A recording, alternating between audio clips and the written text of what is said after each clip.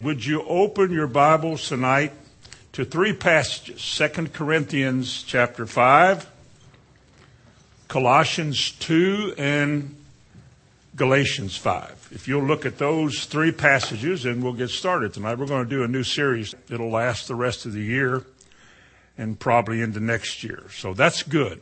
We're going to talk about the Sermon on the Mount. It is a necessary subject. I think I've taught on it every 10 years. It's the kind of a teaching that by the time your children get to be old enough to learn, they need to hear this. They need to deal with it and get a hold of it, because this will not go away. But leading up to that, 2 Corinthians chapter 5 and verse 7, a familiar verse to all of you, it says, "For we walk by faith and not by sight." And I want to put some emphasis on the word walk there. And then in Colossians chapter 2 and verse 6, it says, "As you have therefore received Christ Jesus the Lord, so walk ye in him."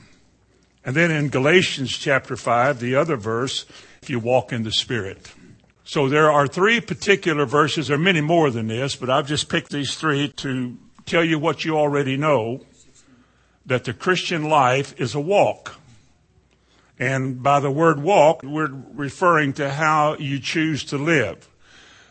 Your lives tonight are based on the choices you have made. You've heard something, you've either believed it and chose to do it, or you've heard it, didn't want to do it, chose not to.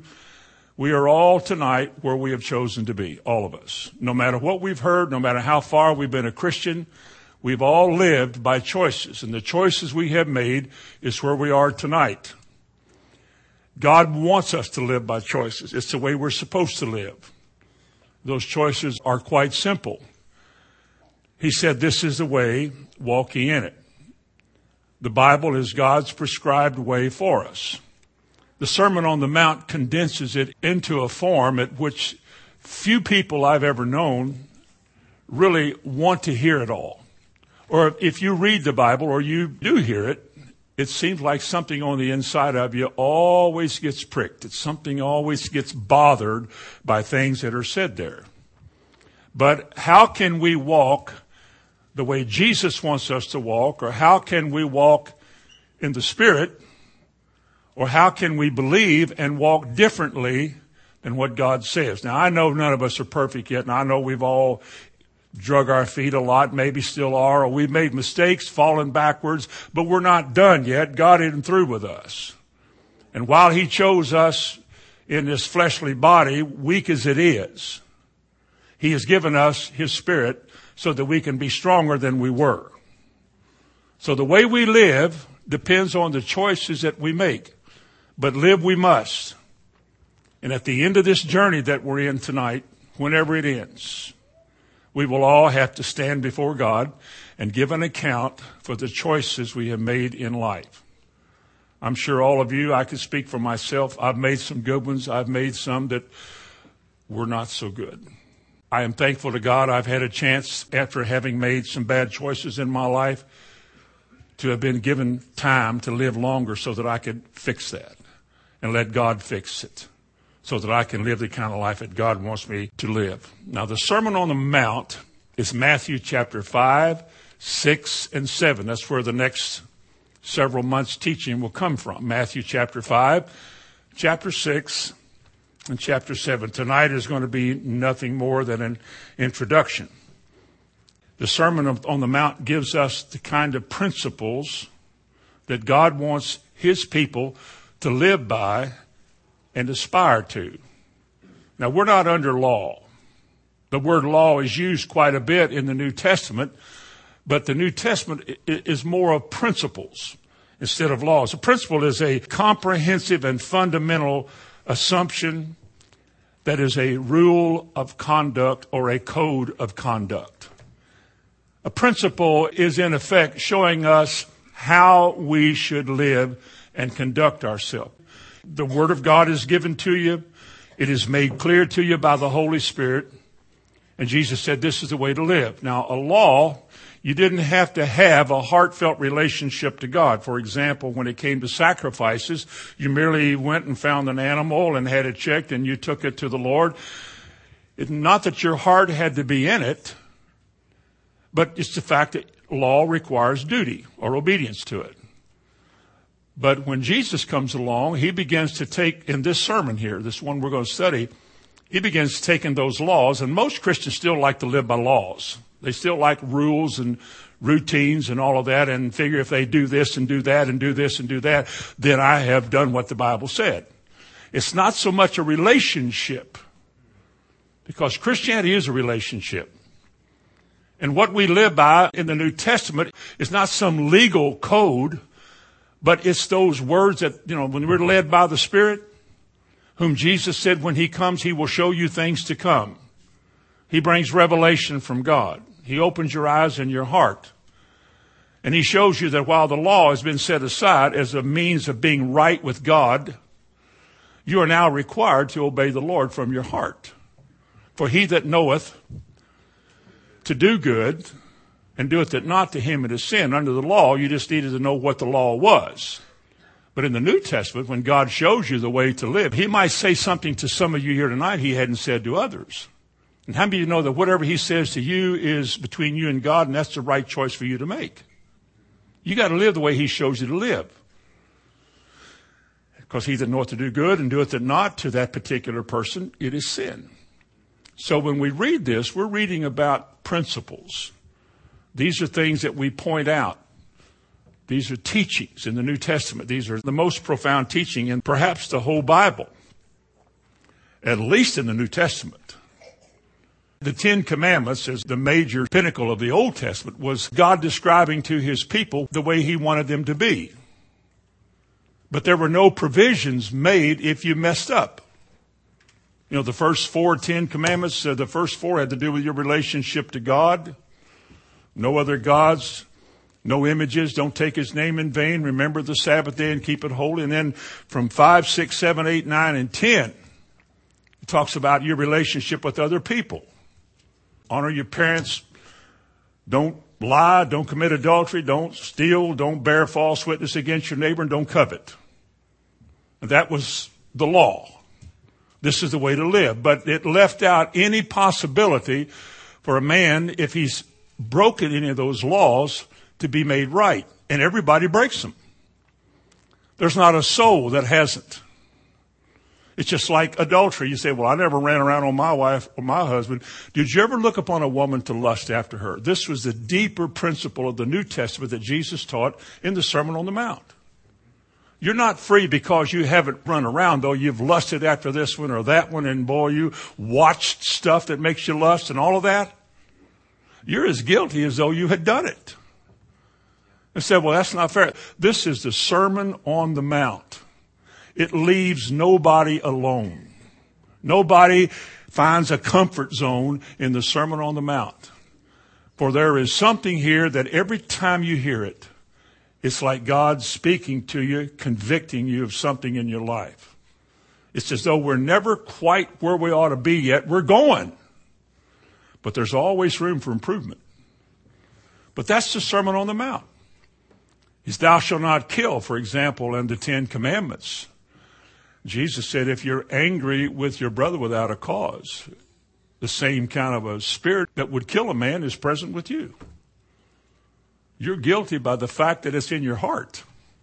You're guilty because that desire is in there. It may not be expressing itself in the act yet, but the desire is there. And because the desire is there, you seethe about it, you talk about it. Or you want to do harm to other people when you should turn the other cheek. It's all a revelation of your heart. And as I said, the Sermon on the Mount is probably the most profound teaching in all the Bible. We are to be governed by it. And people who tell us, well, that's not possible. Well, if it wasn't possible, then Jesus has asked us to do something that we can't do, and that's not fair. But let me run through the outline of this before we finish up tonight. Let's take a little time here and look at Matthew 5, 6, and 7, and just point out the various subjects, the various things that we're going to be covering in detail. He begins with, in chapter 5, beginning in verse 3, the Beatitudes. And these Beatitudes, there's 9 of them. Some say there's only 8. They equate verse 10 and 11 together. But I make 2 different ones out of them. It's not a big deal. But beatitude, these are called blessings. The word blessing is where we get beatitude from. And blessed means blessed. You're blessed. I found it interesting today that one Greek dictionary ascribed to the word blessed the word having found approval, like of God. And I began to read some of these with that same idea. I said, a man who is meek has the approval of God on his life. Those who are poor in spirit has the approval of God on their life. Now, we can describe blessings as, just money. But he's not talking about that here. He's talking about something else. These Beatitudes have to do with principles of character. The kind of person you are that the rest of this sermon will follow from if these traits are in you. And he mentions like poor in spirit in verse 3. Blessed are those that mourn in verse 4. Blessed are those who are meek in verse 5. In verse 6, it's those who hunger and thirst after righteousness. These are the ones you can't keep out of church. These are the ones who want to be there. They have the sense of need in their life. They do recognize that they don't have more than they need spiritually. They are, in effect, poor in spirit. And we'll look at that more. There's nothing haughty and self-righteous about them. They don't see themselves as having arrived anywhere. They must have written that song that says, I need thee. Oh, I need thee every hour. I need thee. Because this is a person who realizes that daily I need to draw deep from the wells of God. There's more that I need every day than I had when I woke up this morning. I need more. In verse 7, he said, blessed are the merciful. Where is that today? Merciful. Verse 8, he talks about blessed are the pure in heart. Pure intentions, pure motives, no hypocrisy, no guile, no deceit, just pure in heart. Verse 9, where are the peacemakers? Number 7. But he said, favored by God are those who are peacemakers, not those who agitate, aggravate, argumentative, demand their rights and all. He said, blessed are the peacemakers. Remember Paul wrote, when it comes to being sued at law, it'd be better off for you just to take the whipping and leave than to get into it. Those are not the words the Bible uses. I'm breaking it down into Hamiltonese. We're not the kind of people that make a big noise in this world. We're Christians. We just trust that God will take care of us, that God will lead us, and God will guide us, and God will make a way for us. We don't even take vengeance. Vengeance belongs to God. If they smite us on one cheek, as this sermon says, we'll turn the other cheek to them. And for those who persecute us and call us names and belittle us or do worse to us, we will pray for them. And you know what? You don't find a handful of these people in your life. In your whole life. And I'm talking about your whole life of church life and all the people you knew in church. How many of you believe that inside of every human being there is a something, we'll just call it a something, that tells you what's right and wrong? There are certain things you can mention in here and immediately something rises up and says, that's right. And you're saying, shut up. Maybe it's divorce. Maybe it's remarriage. Maybe it's something else. There's a lot of things in here. Maybe it's being violent. Maybe it's anger. You just can't hardly control. He deals with that too. And while you don't want it to be the way he says it is, you can't help but hear it, and that noise on the inside of you won't let you rest. But God made us this way because that's where our convictions come from. It's our conscience. Now you keep resisting God and your conscience will be seared. It'll no longer bother you. Church is full of people today. Sadly, a lot of them are getting old. Nothing bothers them anymore. You see all this trash going on in society today. You say, well, I grew up a long time ago. But it wasn't like it is today. And the language today and the vulgarity today, the little innuendos, what people call comedy today or funny today isn't funny unless it's full of bad words and sex. If you don't have a lot of that in it, either it won't sell or nobody will watch it. It's the day we're in. It's the hour that we're in. And it's in this hour, in that setting, that God brings us this. Because we're going to measure ourselves. It's like God's going to set a plumb line right in the middle of us. And we're going to see just exactly how he wants it. And then we're going to have to, inside there, that thing that's talking to us and yelling at us, we're going to have to decide if we're going to make the turn, if we're going to get serious, or if we're going to deal with it or not. But that's how we live. We live by choices. God shows us the way. This is the way. And then he says, this is the way that I want you to live. And back in chapter 5 again, he says in verse 10, he said, favored are those who are persecuted because they're doing right. They're living right. They're talking right. They're making right decisions. And they're hated by society. And they're persecuted for it. Those who wouldn't go along with some evil plan or some evil design at work, wouldn't protest. That's not what Christians do. We didn't sign a petition against some government official. That's not what we do. Our kingdom is a different kingdom than the kingdom of this world. We live in both. And while a lot of the Sermon on the Mount has to do with the kingdom of heaven, it doesn't mean that the kingdom is here in the sense that Jesus said it would be. As his kingdom exists on this earth in us and amongst us now. He said there's wheat and tares in it. When the kingdom comes from heaven, there won't be anything in it but purity and cleanness and all of God. But while we're here, we're qualifying. Jesus said if you want to enter into life, there's a specific requirement you have to go by. I think a lot of people have made it real easy. I'm not trying to make it hard. I've had people say that's too hard. Would you all agree with me that I didn't write any of this? I had nothing to do with writing this. And I went to school just long enough that I can read most of it. I can't pronounce everything. I could, but I don't want you to think so. It's just like we don't know everything there is to know. But we know enough to understand that when God speaks to us, it doesn't matter how smart you are.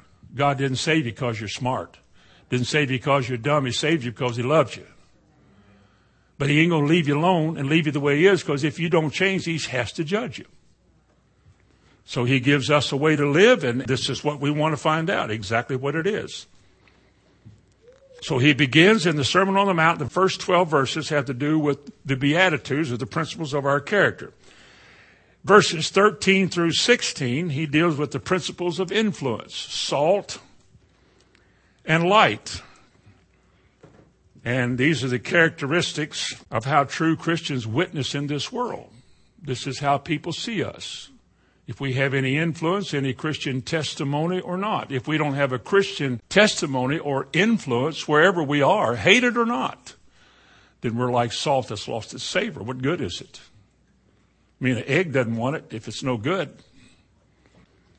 In Matthew 5:17 and Matthew 7:29, he talks about principles of conduct. Let's look at Matthew 7:29 first. Just want to read it. For it says, for he taught them as one having authority and not as the scribes. We would probably say it today or understand it like this. Jesus was anointed in what he said. And it was the anointing that was upon him and on his words that caused those that heard those words to be affected by them. I think the word of the scribes, the way the scribes taught, would remind me a lot of being in college. I heard so much noise when I was in college, the droning of my professors. I did not have a clever mind or an eager mind to listen to all that, but I had to be there because it was college. And my seminary professors were a little better, but not a whole lot. whatever seminary it was. I never did make it. I probably would have benefited by some things that I really would have. But the conduct that God's talking about, look at these things in verse 17. Talking about your conduct toward other people, the relationship of the law to the principles that Jesus taught. Jesus said, I did not come to destroy the law. Well, then what do we do with the law? He tells us what a Christian's attitude towards the law should be. Now, most Christians don't have that attitude. As far as they're concerned, oh, that's law, that's over with and done. Well, you need to hear what he meant by that.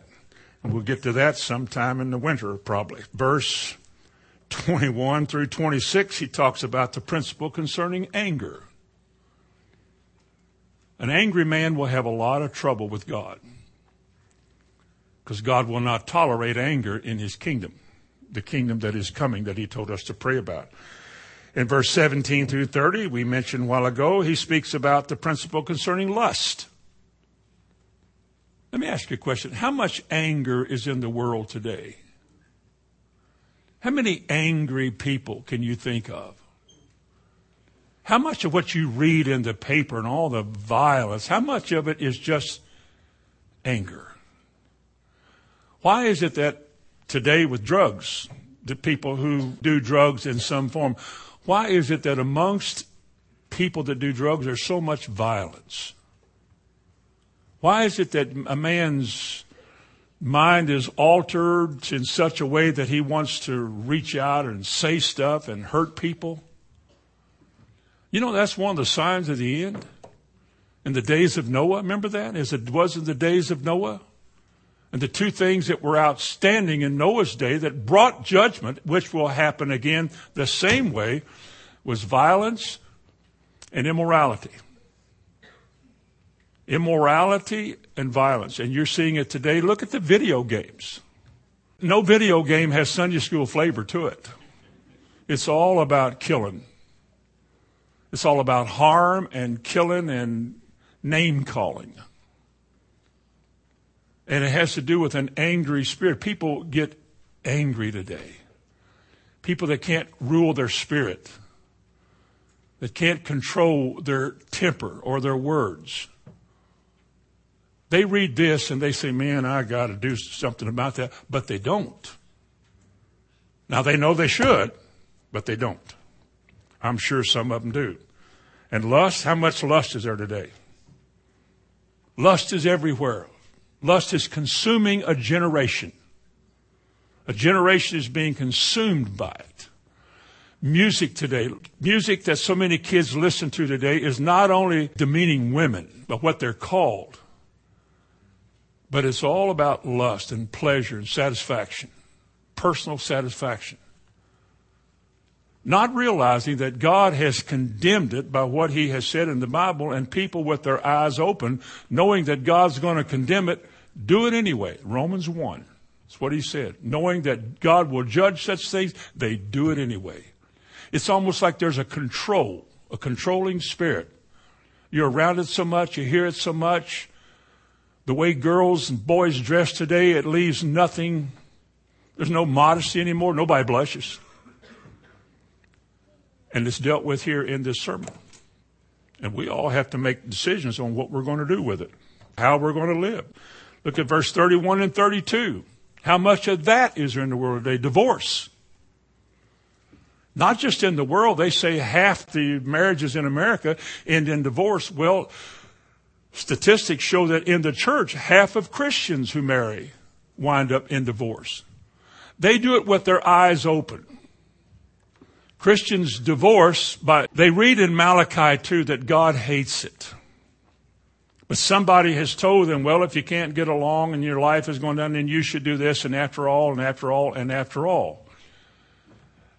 And you'll find as we study that, it's not the easiest subject in here to teach on. But it's in here, and we're not going to run from it.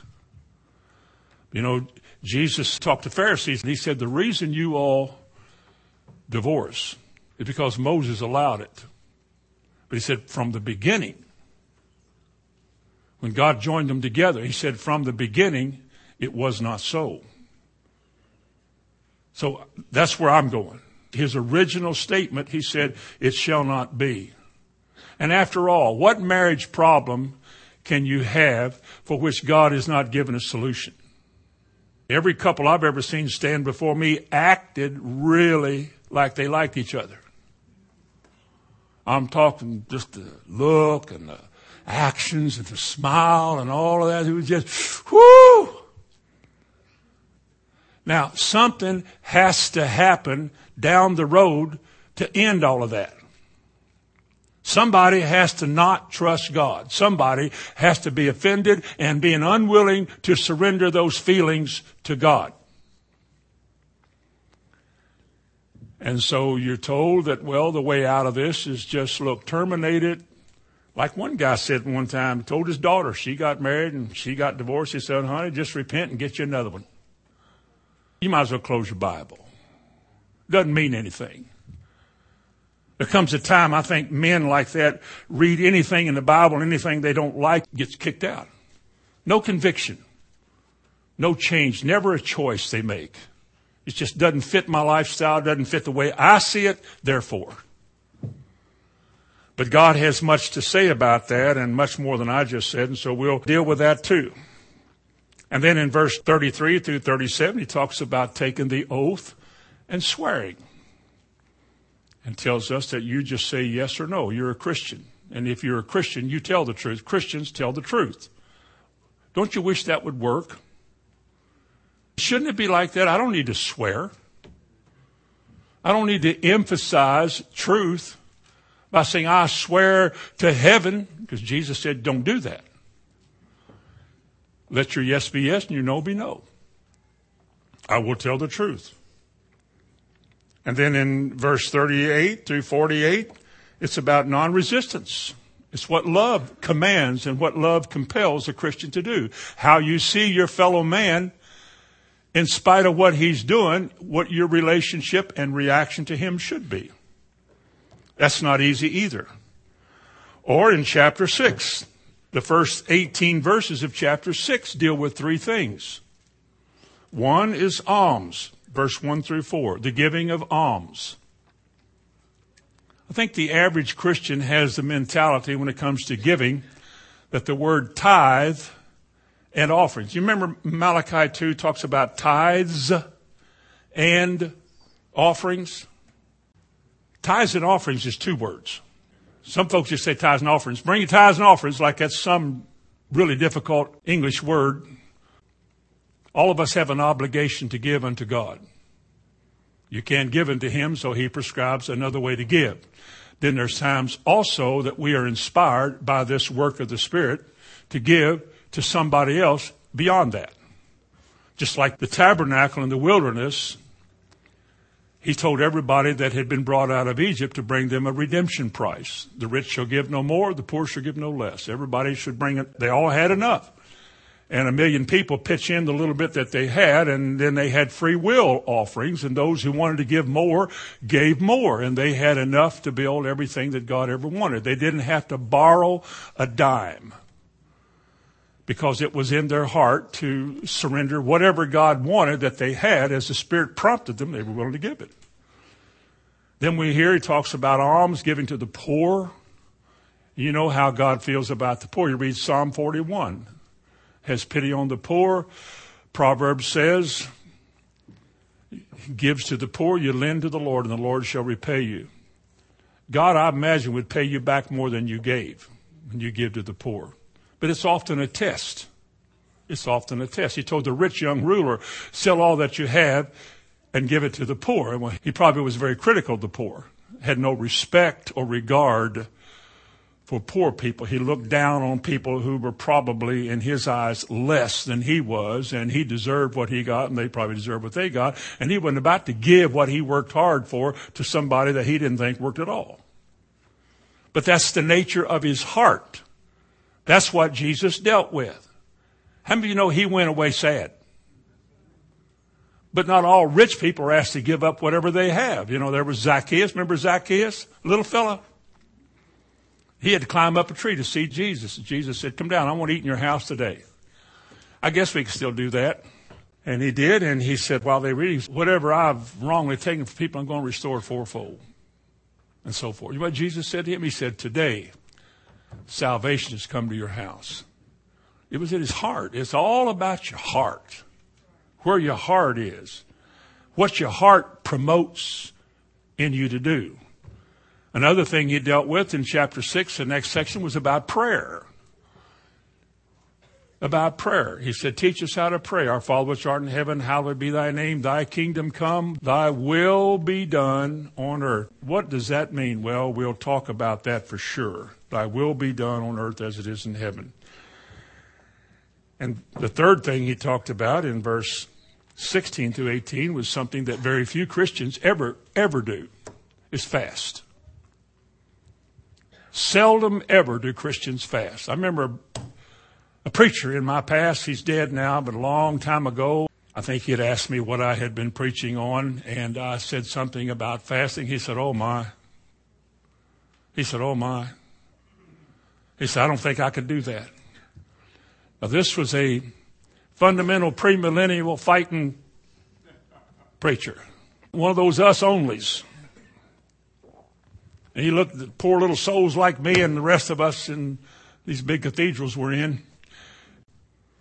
Of course, I'm thinking there's little to know. It's an easy word to pronounce, fasting. It simply has to do with denying yourself food for the purpose of seeking God. It's not hard to understand. But so many people's body rules them. It's hard to offer your body without spot to God when your body masters your will. And it demands food, and it demands drink, or it demands anything. And if you can't control your body, then your body controls you. And therefore, you're in trouble. In Romans 12:1, how can you present your body a living sacrifice when your body can't take it?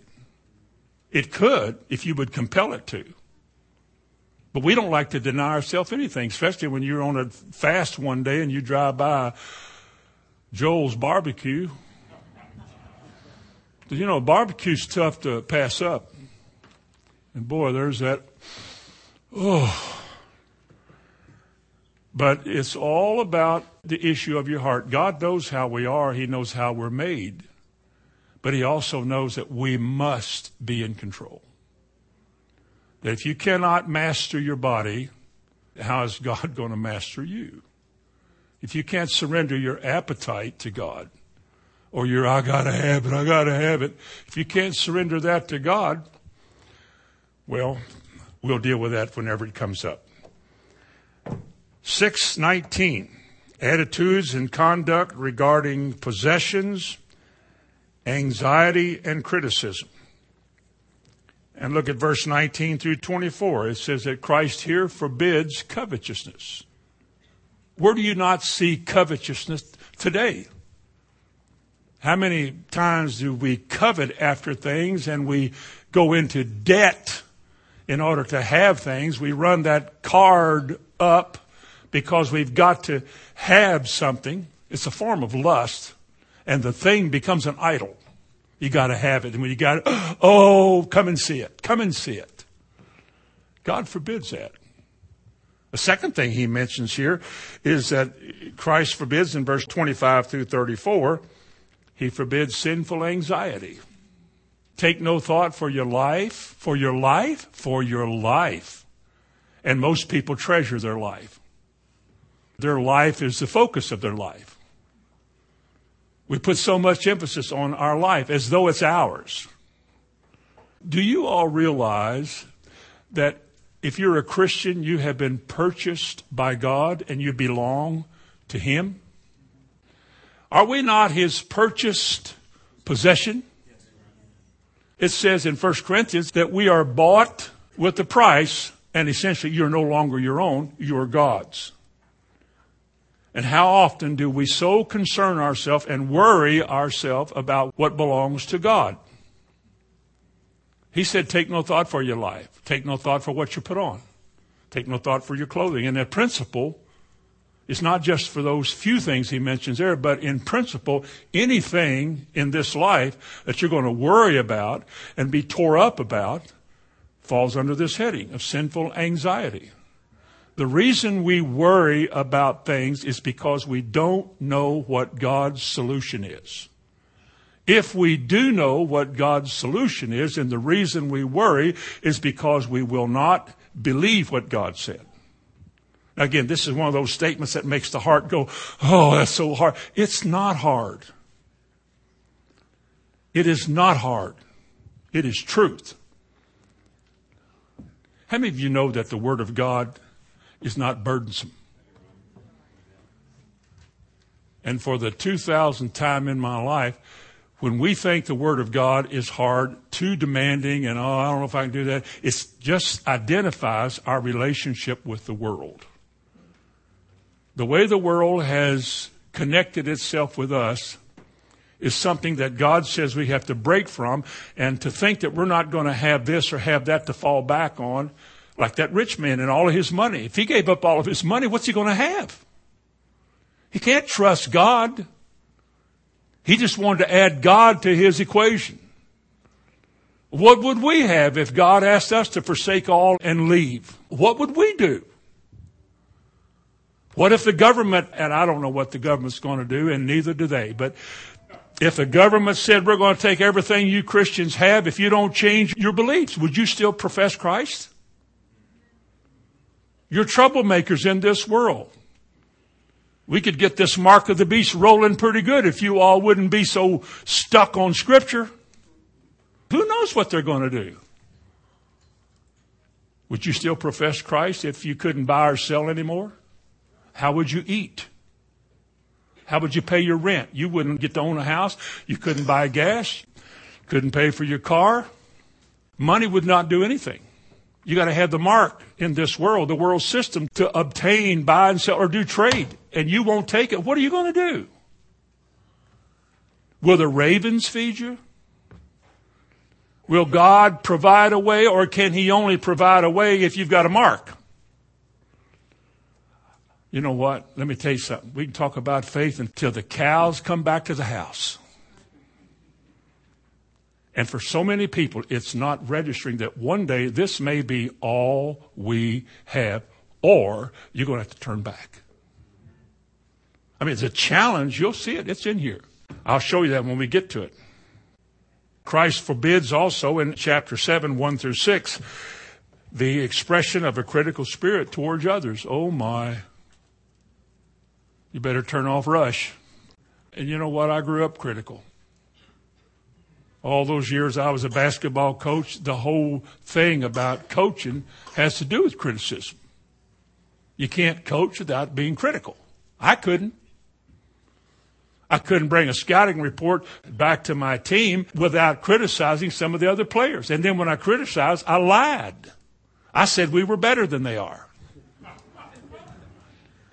I've told some of my team, little poor little things sitting there, and I said, you know, you all put your pants on the same way they do, you eat the same way they do, drink the same things that they drink, and you go to school like they go, you're as good as they are.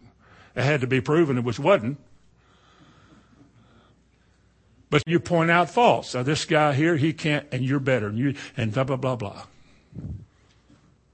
And then you get offended by what somebody said to you, or some boy wouldn't look at you, some girl liked another boy, so you start criticizing the other person because it's a personal attack. Everything becomes personal. And when everything becomes personal to you and everybody's against you, then you become critical. You become a backbiter. You become a gossip. Because we have a hard time in our hearts of being, let me tell you something, it's a big deal in this world today, is being rejected. Being rejected. Not wanted. Inferiority. If you feel like you're inferior, you know, I grew up, I stuttered. Stuttered my whole life. I did. I felt inferior to the people around me that didn't. I didn't act inferior all the time, but I did because I wasn't like that. I couldn't talk the way they talked. I couldn't carry on a conversation like they did. I didn't want to speak out in class a lot because it'd take me longer to say what I wanted to say than it would a normal person. And you begin to go in a little zone. You just kind of withdraw, and this insecurity comes. Then you feel like people don't like you. No, you go through all of this stuff. And people run to psychologists to get rid of that. All you need is deliverance. To get a believer to lay hands on you and rebuke that thing, it'll come out. Unless you like it. And if you like it, you get to keep it. Another thing in chapter 7, verses 13 and 14, this is one of the toughest ones. Chapter 7, verse 13 and 14. Let me read it. Enter in at the straight gate, for wide is the gate and broad is the way which leads to destruction, and many there be which go in thereat. Because straight is the gate and narrow is the way which leads to life, and few there be that find it. Is that true? Think for a moment before we get back to where we started tonight. How many Christians do you think perhaps know there even is a gate? That in order for me, as Jesus said, towards the end of the sermon, sort of a conclusion, we'll bring our concluding remarks, that if you want to enter into life, and he came to give life, he said, I am the way, I am the truth, I am the life. If you want life, you have to go through a gate. It's not a broad gate. It's not a gate that anybody can go through because, well, I go to church, I've been baptized, I'm a member in good standing, and I sing whatever, and I have good intentions, and I cry sometimes, I'm just so sorry. I'm not talking about people that feel despondent and gloomy and doomy and mess up all the time. I'm talking about the gate is narrow. There's a whole lot of dumb trash in our life we can't take with us. You got to get rid of it on this side.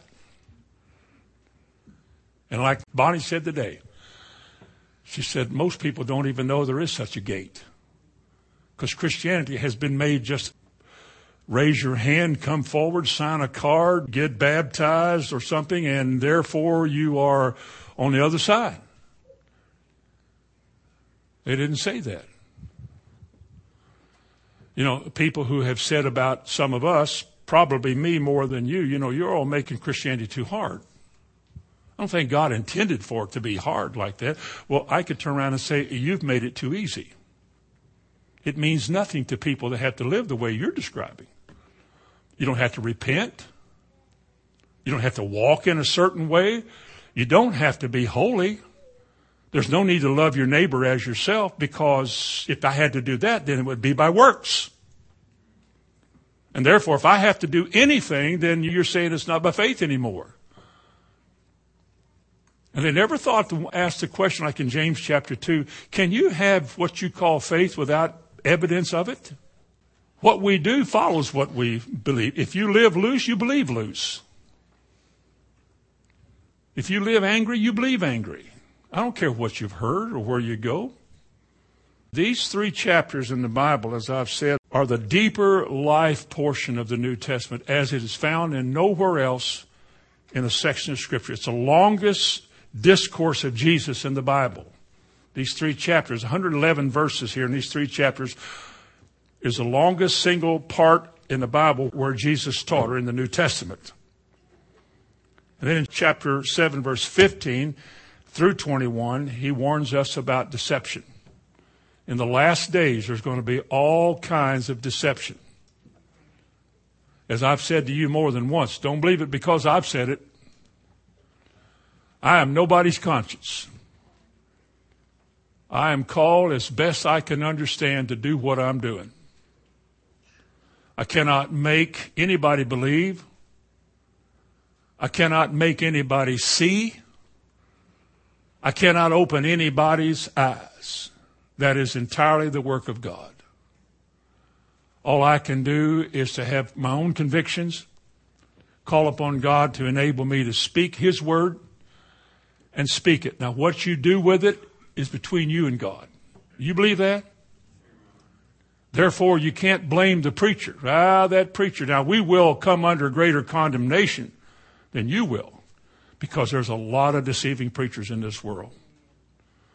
Lots and lots and lots and lots. People who want your money, who want your approval, who will act any way they have to act for people to think, whoo, this one is something else. No, he's not. No, he's not. He's making money, but he'll perish. Because you folks are sheep, aren't you? Sheep need to be led. They need to be guided and steered in the right direction. It's not like a human shepherd is your conscience. There is a great shepherd of the sheep. His name is Jesus. And the purpose of ministry is to point you to him so that your convictions are based on what he says, and your repentance is not to a man, but to God. And the soul that gets searched because the light of his word shines in your heart. I mean, you've got to deal with stuff in your life. You can't say, well, I need to go where there's you need to get a hold of God and dive into what we call this personal relationship, this secret place of the Most High, where there is communion between a man and God. And that's where you begin to live the life and settle all your whatevers. The conclusion is in Matthew 7, verses 24 through 27, and it is simply this: obey his word. You build your house on sand, you build your house on a rock, but you're going to build one. You're going to build one. You can take your chances now, and it don't matter. Well, you do that, and you'll wish you hadn't. This is not an easy life to live. It's not a cheap life. It's going to cost us something. Few, Jesus said, few, F-E-W, few there be that enter through this narrow gate. And if there's one verse in the Sermon on the Mount that describes this as well as the entire Old Testament, one verse in the Sermon on the Mount that is the epitome of what the Bible says, how God speaks to his people, is chapter 7 and verse 12. And you all have heard it. Therefore, all things whatsoever you would that men should do to you, even do ye so to them, for this is the law and the prophets. 5 books of Moses, the law, the prophets, all those prophets in the Old Testament, all those inspired men, the things that God penned through those men. And the Torah, the first 5 books of Moses. The message was this: you do to other people what you would want other people to do to you. Let God have that kind of place in your life, that God leads you and guides you to love others besides yourself, to do unto others what you want other people to do to you. For this is what the whole thing's about. This is what it's all about. You wouldn't need an army. You wouldn't need a jail. You wouldn't need policemen. What would the world be like if we did that? What would it be like? If we did unto others like we would have others to do unto us. We would never take something somebody else had. We would never lie to anybody else. We would never cheat anybody else. We'd never deceive anybody. Never. Because we get so tore up when people do that to us. People steal from you, rob your home or rob your possessions, slander your name, gossip about you, call you names. What if nobody ever did that anymore? There'll be a time like that that's going to happen during the millennium, when the devil will be bound and all that influence will be bound. But this is what it's about. Would to God that when we get to the end of our lives, the effect of this message, among the many other things the Bible says, but these 3 chapters, Sermon on the Mount, that the effect that they would have upon us would make us like that. Loving people. Gentle, kind, meek, merciful, caring, thoughtful, tender-hearted, loving people. Is that what God is doing to us? Or are we supposed to be out here with our sleeve rolled up talking about God, guns, and guts made America? Not at all. While we live in this world, we are citizens of another world. Let me go back to where I started tonight. When Jesus finished his teaching in Matthew 7:28, when he finished these things that we just outlined, the Bible says the people who heard him were astonished. They were astonished. They'd never heard a man talk like that. Have any of you that ever grew up in a Sunday school atmosphere like I did? I grew up in a blasé Christian. I was in a Christian church. I didn't really believe anything. I didn't have to. You just join and do what you're told.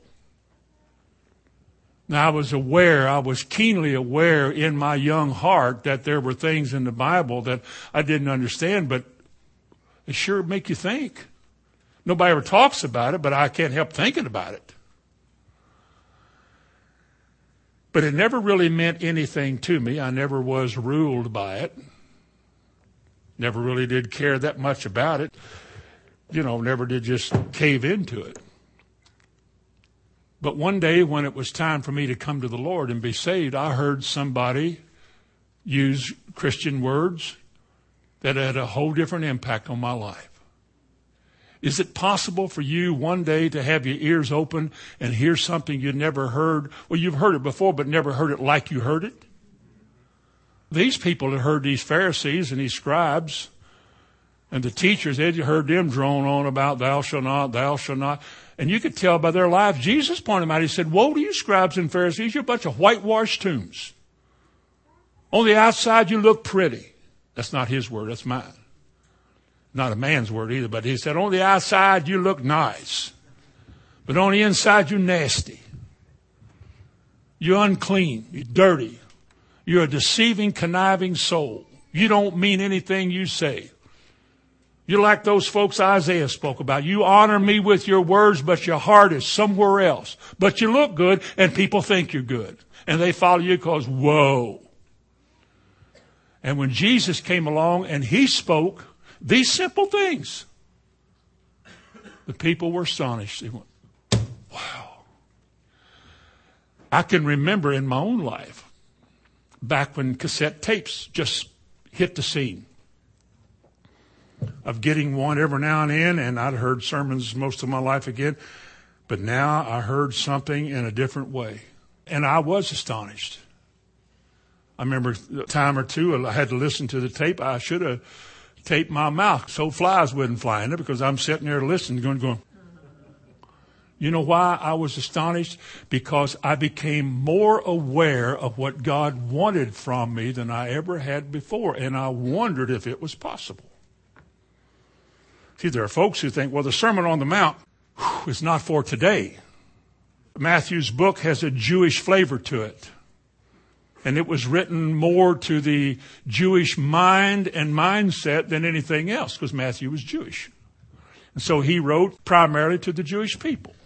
That's why in his book he talks more about the mechanics of divorce than the other books do, Mark or Luke. Because a Jew would understand certain things where people that weren't under law wouldn't see it that way. And so as he gives forth his word and as he begins to share these kind of things, people's eyes were getting opened. He does it to us. Things jump off the page at you. Have you had that happen yet? Have you ever heard something in a way you had never heard it before and been bothered by it? Well, we've been here 30 years in one day. I hope you've been bothered by something, all of us. I like to think that of all the many opportunities that we've had to meet in this room, we've been here a long time, that all the times we've been here that God has met us here, I like to think that some specifically deep, profound things have come to us. And every time they come to us, it's like, this is the way, walk ye in it. No options, not a suggestion. This is his word. World leaders have discussed the Sermon on the Mount because of its moralness. Gandhi supposedly read the Sermon on the Mount every day. I don't know that he did that, but I've read that somewhere. And the world has noted that at least in the New Testament, in these 3 chapters, that this is a high-class, high-caliber moral code of life. But the world knows clearly that Christians don't believe it. The whole world knows that I say we editorially, that we don't believe this. I mean, you read the Beatitudes, how many Christians do you know that live with those particular characteristics in their life? How many of us swear, take the oath, to save our hides? Or take somebody to court and sue them? Or we get our lawyer to defend our case or divorce. How many awful things are said in divorce by Christians? How many threats are made by, I'll tell you one thing, girl or guy, you'll wish you hadn't. How many times has that happened? It's like we have heard this, we have read this, let's say for 30 years, and yet the evidence of it working in our life, you can't find it. See, I could ask the question to me and to you, what's wrong with us? See, we're guilty. You can say, well, the world hadn't heard it. Well, we have. We've heard it. What are we going to do with it? How about worry? Do we worry? Do Christians worry? We talk worry. Well, I don't know. I'm worried about that. Well, don't worry about it. Somebody said just the other day, don't worry about it. I said, I don't worry about anything like that. And hopefully I don't worry about anything at all. Jesus said it's wrong to worry. If you watch the evening news, you'll get at least 2 worry pills. And it all begins with some gloomy little something over in the corner. And now, folks, when people are there in this kind of anxiety, it ain't funny. And I don't mean to mock them. I'm just saying that there's this look on their faces. It's acted. They're actors. They're paid to do this. And I'm not paid to say this. So looks like I win. And then you get this drug. And you take this drug, and then you feel like getting up in the morning and saying, woo, hooray, until you get to the end of the commercial. And then the side effects are liver disease, cancer, your head will fall off, and all kinds of things, all this kind of stuff. And I think, why in the world would you take something that makes you smile, but it destroys the rest of you? Well, the next commercial break, they'll give you one for that. And you get 2 of them. One will make you smile and one will make you calm down. It's like people have never read the Bible. See, God has a remedy for anxiety. It's not in some psychologist or psychiatrist's office or some Christian psychiatry. It's not where it is. The answer is Jesus. The answer is in this book. But the problem is that Christians don't know how, or they don't want to believe it. They don't want to exercise faith and walk through this valley and hold fast to this difficulty and go through the time of testing and sifting until it goes away, because there's an aspirin somewhere that you can get out of it and be done with it. Oh, years ago back when my hair was brown, people would make fun of, sometimes we talk about divine healing. When all you have to do is say, why don't you just take 2 aspirins and be done with it? And we walked it out anyway. Had this look on our face, and people say, I don't know about all that stuff. And now here we are 40 years later, we don't have that stuff, and they still need their aspirins. Listen, deliverance is better than a temporary healing anytime. And we should be delivered. The Bible promises us that. He bore our pains and carried our sorrows, and by his stripes we were healed. I don't know how many people believe it, but it's done. He doesn't have to do it again. He's not going to do it again. He's already done it.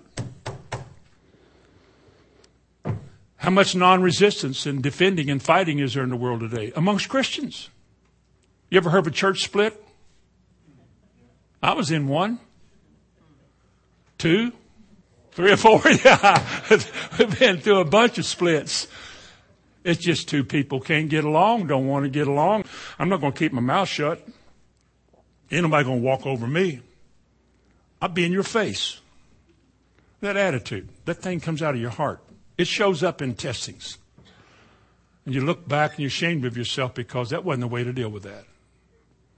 But that just shows you where the church is. Until we get taught, and until this, how do you say this? Until this word is just jammed down our throat, we're going to act like that. Jesus is very serious tonight, brothers and sisters, about what he has to say and what he wants from us. Let me conclude this little introduction to the sermon, to give you a chance whether you want to come back or hear it or not. But let me give you these few things about what the sermon teaches specifically. 1, it teaches total faith and absolute trust. You can't do it without that. You'll have to trust God. You cannot fix your problems. God can. You'll have to trust Him to do that. Secondly, in order for you to live by the Sermon on the Mount, there have to be uncompromising commitment. As he said in verse 13 and 14 that we read a while ago, to enter in at the straight gate, wide is the gate, you're going to have to be committed now, looking ahead to the day that you don't know when your day's coming. None of us do. But when your day comes, you got to be ready.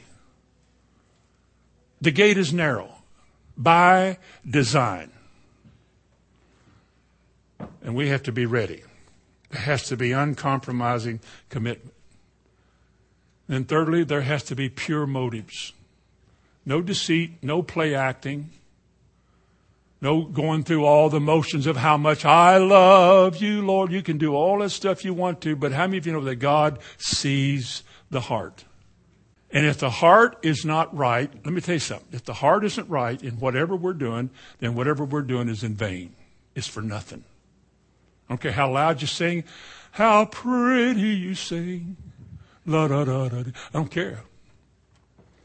It's the heart. It has to be done because I love Jesus. I want to sing because I'm happy. I sing because I'm free. His eye is on the sparrow, and I know He watches me, and He loves me, and He keeps me. All these years. Not so bad. I've had it easier than most people I've ever known. But the only way it's ever worked is because when He changes the heart, He blesses your life. He does. And then he talks about, fourthly, you got to have, in chapter 5, verse 21 and following, these deeper principles have to work in your life. Things like he said in verse 21, you've heard that it was said by them of old time, thou shalt not kill. Then he talks about verse 22, being angry. Verse 23, bringing your gift to the altar and then remembering you made somebody mad, it was your fault, but you go to them and tell them you're sorry. Before you deal with God, you deal with them. He holds us to this, and we have to have a heart. The Sermon on the Mount teaches this. But how can we overemphasize chapter 5, verse 48? Would you look at that in closing? Chapter 5 and verse 48. For this is where he will leave us before we get to chapter 6. Be ye therefore. Does your Bible say therefore? Now, does therefore mean in light of what was just said, therefore? As a result of these preceding things we said in chapter 5, we come to this. And I think that the average Christian today would look at chapter 5 and verse 48 and say, there's no possible way. Well, then if it's not possible, then we're being deceived. Now, if it is possible, then it is for us to set ourselves in agreement with God and say, I can be what God says I can be. I cannot make myself like that, but God who started this work in me will what? Will finish it. So who's going to do it? God is. And if God is going to do it, then all He needs from me is my will. My will. God's Word directs me to God. If my thumb was God's Word, and I keep it ever before me, this is the way that God wants me to live. I won't live this way unless I'm willing. If my hand was my will, what God wants is for me to take Him at His word and trust Him for the results. My faith will never make the Word of God true, because the Word of God is forever true whether I believe it or not. But my faith brings me into a walk with God where I find His approval. And blessed is that. You walk in the way that He has called you. And like He said in Psalm 23, yea, though I walk through the valley of the shadow of death, I will fear no evil. Why? Thy rod and thy staff, signs of His power and might, they comfort me. And what does He end it by saying? Surely goodness and mercy, my two buddies, goodness and mercy shall follow me all the days of my life. And when it's over, I will dwell in the house of the Lord. Now, what more could a man want? The trail that leads you there, you can find it in 3 chapters. It's amplified in other places, because that's not all there is in the Bible. It's 3 chapters. But you won't find anything more profound in all of Scripture put together in one spot. You won't find anything more profound than the Sermon on the Mount. You will be challenged. Your heart will snag at you. It'll grab a hold to something on the inside of you and give you a chance at least one more time in your life to make a decision. That's the biggest decision you can make, and that's whether you want to please God and do it His way, or whether you, I don't know about that, I ain't ready for that, then you may never hear it again. But it's your choice. Wouldn't it be nice? Wouldn't it be nice when Jesus comes? When He looked at the likes of us. Look at y'all. If when the Lord came, He looked at us and He said, well done, thou good and faithful servant. Enter into the joys of your Lord. Wouldn't that be good? To a preacher, you know what would be good? Like he said in 1 Timothy 4, if you will give yourself to the Word, to doctrine or teaching, if you'll meditate in these things, watch how you live and everything. If you will teach this to people, he said, you shall not only save, by this is the way it happens. You shall not only save yourself, but all those that hear you. Well done, Shelbytown. Well done. Just stay with it. Amen. Heavenly Father, in the name of Jesus, we ask you to continue to bless us, open our eyes, illumine us, lead us, guide us, convict us, deliver us, show us, make us, cause us, anything and everything that has to be done. In spite of our weaknesses and our flaws and our failings, our background, our lives, where we came from, all the wrongs done to us, everything. Lord, your people have so many scars. So many scars. They've been abandoned. They've been molested. They've been turned out, hated. And you brought these people to you, Lord. Not to leave them like that, but to pour this word in them. And as you said in Paul's writing, you're going to sanctify and cleanse your church with the washing of water by the word till it is without spot, wrinkle, or any such thing. Us, people like us. Only you can do such a thing. We ask you tonight to continue doing this work. Give us a heart that will embrace your word. Anoint our ears. Continue to lead us and guide us, we ask in Jesus' name. Amen.